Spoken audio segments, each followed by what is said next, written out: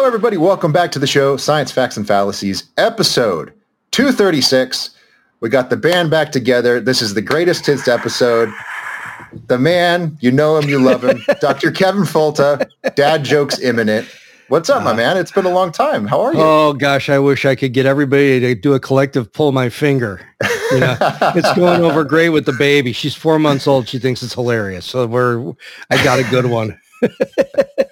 No, it's been fun. I really miss doing this a lot. I really, really do. I think about it all the time, and I listen to you and Liza, and I just wish I had another 10 hours in every day to do all the things I have to do. And, it's when you have the things you must do, the things you would like to do, and the things that you have to do, those things kind of start to collide. And my wanna-dos were taking time away from the must-dos. And I think that starts to become problematic. So here we are. Thank you for having me back. I feel it, man. I feel it. You got to be a dad to Jantra. You got to be a professor. You got to be a scientist. It never ends. So in any case, welcome back. You're always welcome. We love having you on. And this is great. It does feel like sort of a throwback, like a family reunion you actually want to go to. And let's jump right into it. So as always, we've got 3 stories. So we're going to summarize them, and then Kevin's going to give us some of his sweet, sweet scientific expertise on these topics. So first up, industrial seed oils are killing you? ? Here's the health story behind cooking oils.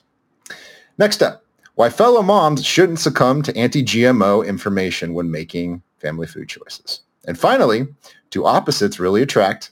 Partners in most successful relationships share political views, education, drinking habits, and so much more. Okay, Kevin, we've got a good mix of stuff here. This first one I feel like has sort of a special place for you because you do a lot of work with farmers, and there's a lot of gurus on the internet selling this kind of industrial seed oil thing. So let's jump into this story. So this is by Ross Wallen, originally writing for Everyday Health. And he points out that we have nutritional influencers on Twitter and TikTok and elsewhere. And this seems to be part of the constellation of silly things that people say. So there's organic, and then there's, pesticides are going to kill you. And then there's gluten-free and low carb, and then industrial seed oil. It just sounds like a scary kind of what's an industrial seed oil? So he goes on to point out we're talking here about things like canola, soybean, corn, safflower, sunflower, cottonseed, all of these things, right? They're very common in your grocery store. They're in lots of processed foods and pre-prepared foods that you eat.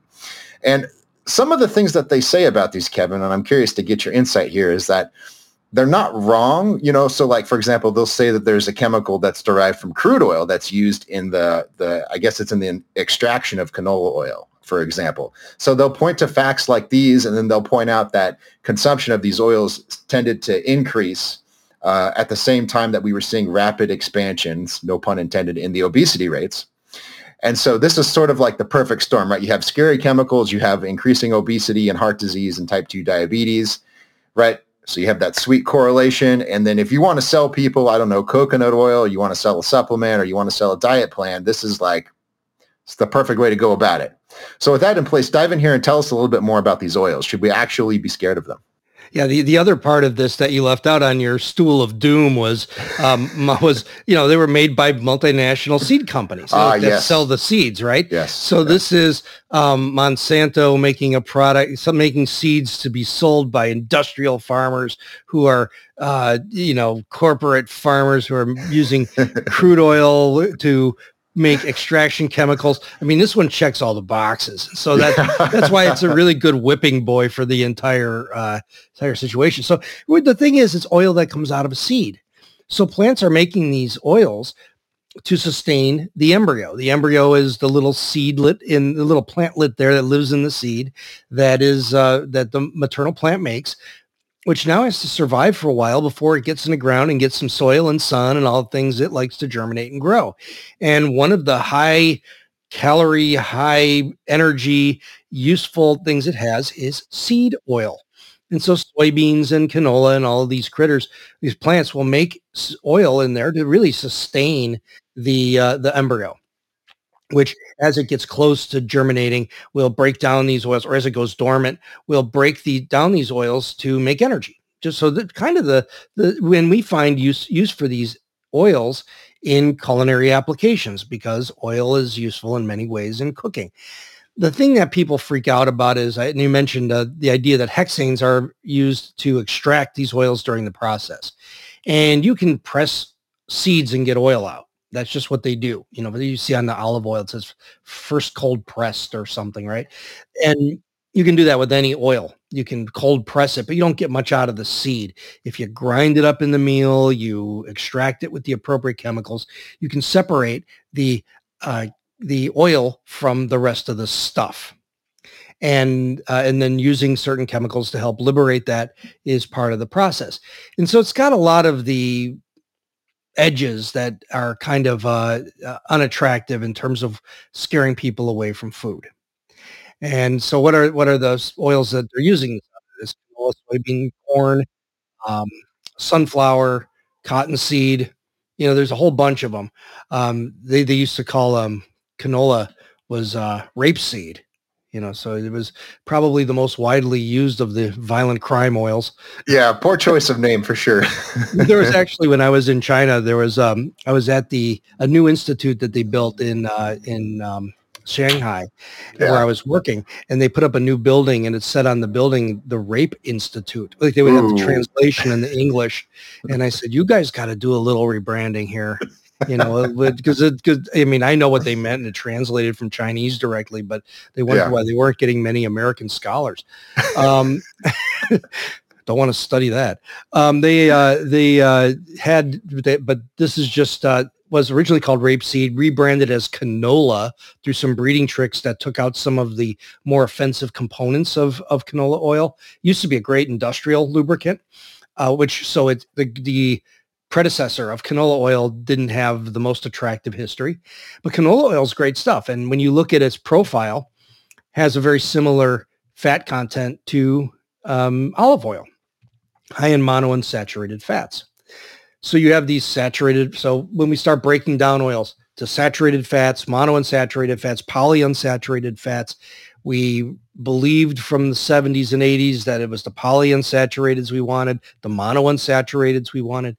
We're learning that saturated fats have a place. But what we're learning is the nuance of the omegas. So the oils have omega-3s and omega-6s. And just to basically give you a little, without going into too much gory detail, the omega-3s are the ones that are really good for heart health, brain health. These are the ones rich in fish oil, salmon, all that good stuff, but are also found in plants. And then omega-6s are the ones that tend to be a little more heavy in other vegetable oils. So, and that one's linoleic acid. And these tend to be more associated with vegetable oils.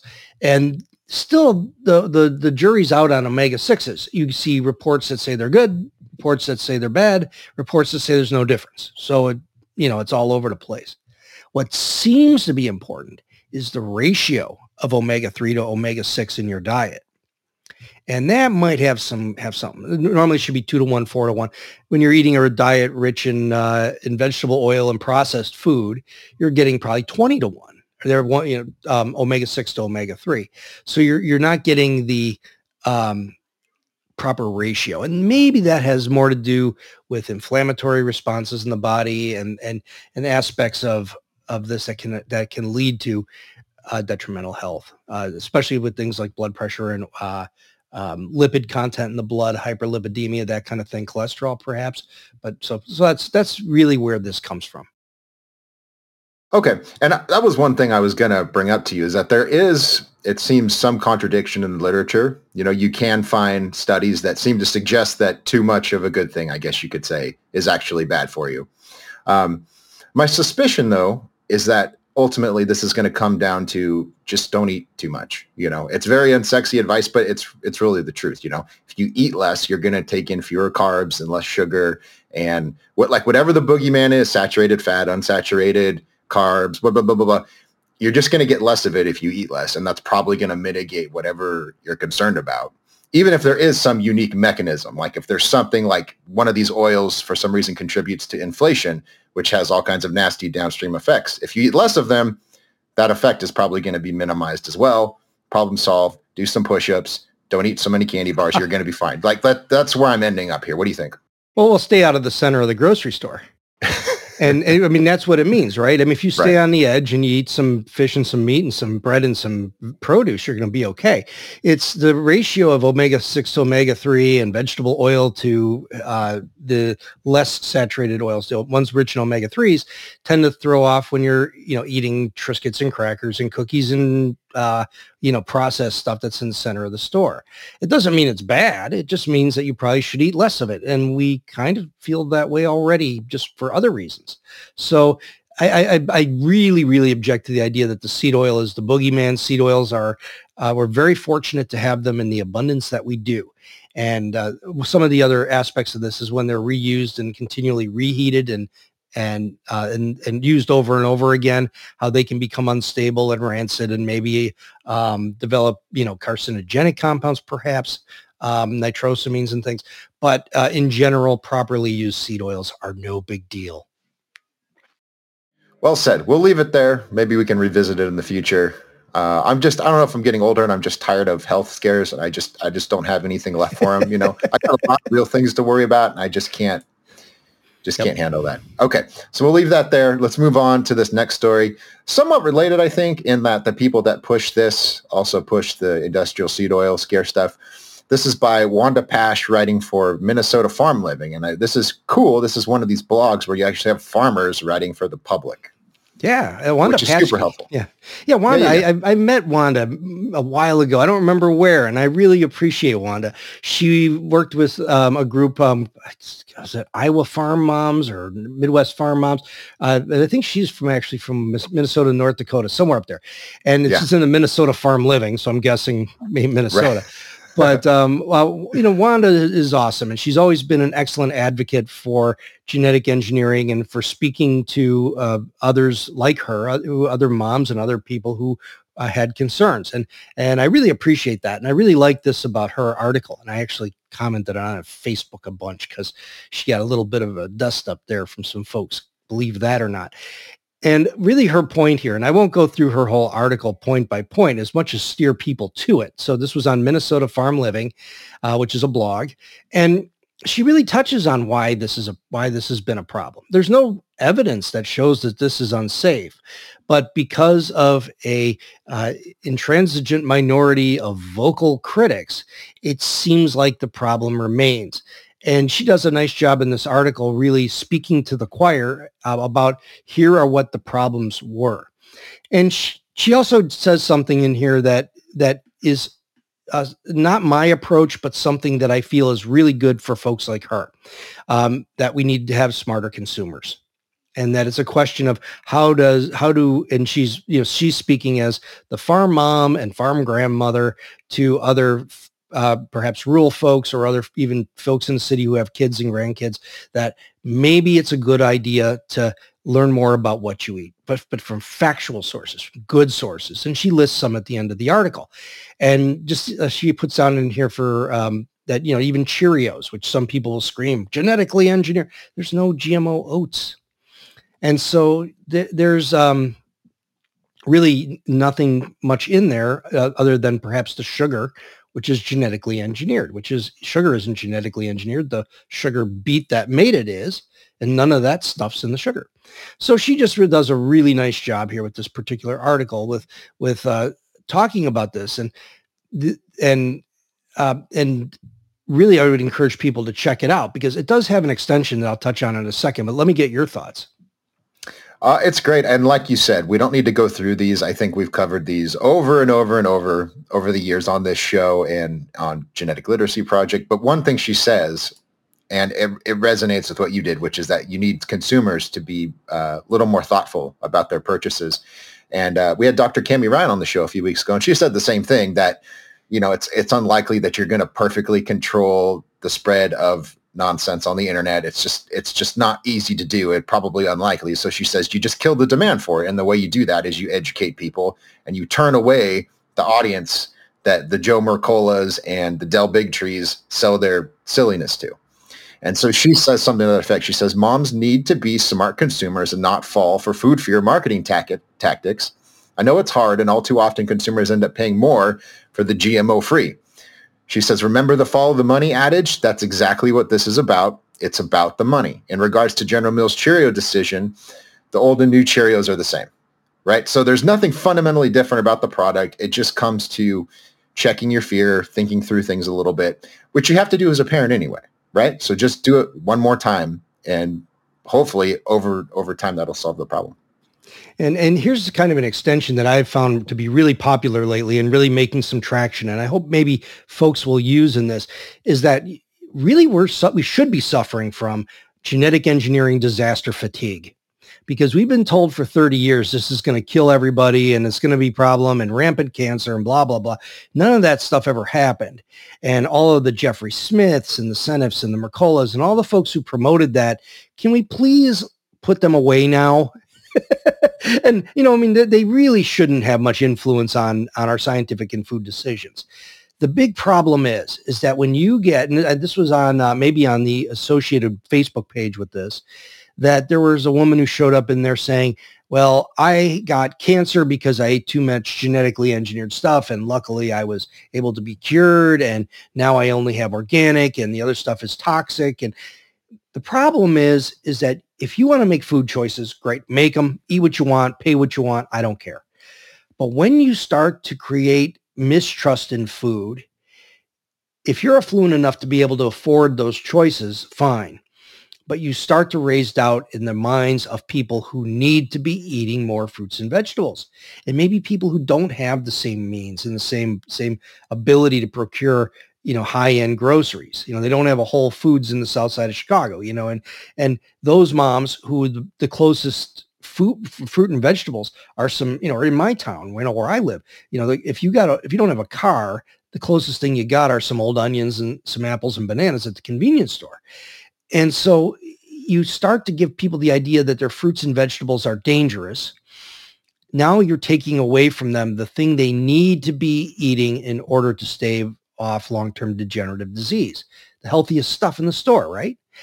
Yet we're telling them that it's poison. And then they go into the center of the store and eat Triscuits and Pinwheels and whatever those other things, they eat more processed food, which then puts on some weight and contributes to health issues. So there's a collateral damage there. And I think it's really important for us to really start reminding people of that. Well said. Well said. As always, don't take your health and nutrition advice from random people on the internet. It doesn't work out well. Okay.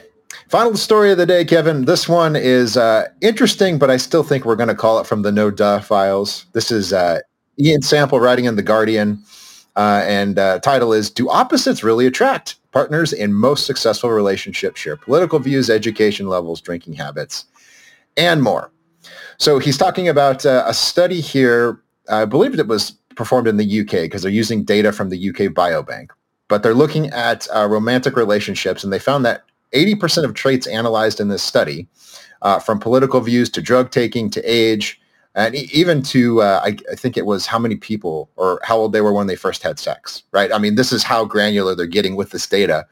And what they found is that partners were remarkably similar. And I think it was somewhere between 82 and 89% for all of these traits they examined. And it was only in 3% of these traits that there was a substantial or a statistically significant difference, where you didn't have people matched up based on similarity. And they're going from 22 traits, and presumably these are all different kinds of personality traits. I haven't actually read the paper, so maybe you could speak to that. But 22 traits across 200 different studies involving millions of male-female partnerships, going back, which is actually pretty striking here, to 1903. So this is a big chunk of data they're looking at. And it seems compelling, but at the same time, as I said, no, you don't say, right? like nobody wants to spend their entire life with someone who's not like them in any way. What do you think here, though? Yeah. So yeah, as you mentioned, this is kind of from the No Duh file in a lot of ways we can talk about. But the idea, well, this is a meta-analysis. So they're looking at all these data going back a long time. And in the end, they ended up looking at 133 traits from 80,000 opposite sex couples. Because they didn't look at same-sex couples because that would probably skew data a little bit more, towards common things, because they even share more common things. So it was, so we could talk about that if you like. But what was really interesting were a lot of what made the report interesting are the things that didn't match. So things like height, weight, medical history, different personality traits. Those things didn't vary. I mean, they did show significant variation. So they even in couples that were together. So it doesn't say that everything fits nice, and some of these actual key physical attributes don't fit at all. So it really does add additional weight to the rest of these traits that they identified that did fit. Things like, they say political views, habits, that kind of thing. But when you look at it, and this is what really kind of, there are a couple of things in this article that kind of freaked me out. One of the things was coupling along common lines may have future consequences. Researchers note, if tall people pair up with tall people, short people with short people, coming generations could just have extremes. Same with social habits and that seems a little weird. And then they also extrapolate that same thinking to education. That if you have educated people and educated people pairing up and non-educated, that you widen the socioeconomic divide. I don't know how true that really is. I think that these are very complex traits that aren't necessarily dictated by single genes, that kind of thing, and are more, and especially with respect to socioeconomic status, much more nurture than nature, or as much nurture as nature. And those kind of environmental components can play into it significantly. So I'm a little bit put off by that. But the basic idea is rather silly that, well, I shouldn't say that. I should say it just very intuitive. If you're some, grumpy old KKK guy at the Klan rally, you're not very likely to shack up with the young lass who's sourcing vegan cheese. You're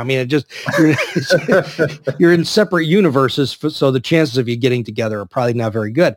And the reality is that the best relationships are coordinated by common friends. And that, people who say, well, I know this person who's in my office and, he seems pretty okay. And, right. This is, the connections are sometimes made through third parties. That's how I met my wife. And this is, and so that's really the nice part about this. How many people, so it's like if you're, you go to your running club every Wednesday night and you hang out with the same people there, you're more likely to meet the person who's in the running club who shares those common themes than the, off-work cocktail waitress at the dive bar. So there's just a different kind of, your choices will dictate who you're going to be with. And that's someone who's making similar choices. So in that respect, it's kind of a, no duh. As you say so eloquently. Yeah. And I mean, I don't mean to slam them, because the way the study was designed, it seems like it was reasonably well conducted based on what I read in the Guardian piece. So it's not bad research. It's just that there's a lot of things we know intuitively to, as you said, there's certain, especially in the realm of relationships, right? There's no randomized trial that shows that I love my wife more than anyone else in the world, right? But that's necessarily true because I married her, and right. So I think that's sort of what we're dealing with here. And as you said, right, when you want to meet people, you go, well, where do I meet people that I want to meet? Well, I go to a bar, or I like live music, so I'm going to go watch a band or whatever, right? And then or church. Exactly. Right. So yeah, it's you're getting different populations to draw from, exactly, which may share, and I think it weighs more towards females too in a lot of ways as the decision makers in relationships, early relationships, right? Because she may think you're just great, and and then you take her home to meet your mom, and and she realizes that it's because you live in your mom's house, and that and all of a sudden maybe this isn't such a hot idea, there's a lot of things like that I think females probably have some good deal breakers that they sense in male counterparts more than males, but that wasn't covered in the paper. So that's just my suspicion. Yeah. Neither was this, but this is a pro tip. Meet the parents as early as you can. Very good advice. Yeah, that's an interesting one. Yeah. Meet the parents. Well, because a lot of times, one of the things I hear is, especially about how women can judge males, is how they talk to their mom. That's interesting. How they treat their parent is how they're indicative of how they will treat you. So I don't know if that's true. That might be. That could be a proxy. And only to a point, of course. Would you like a foot massage, Mom? This guy's really friendly with his mom. Okay.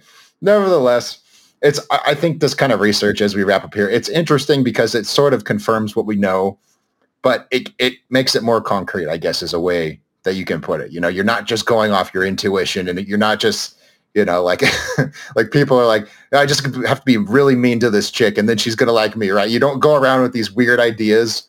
It's actually gives you something to go off. So I think that's also kind of helpful.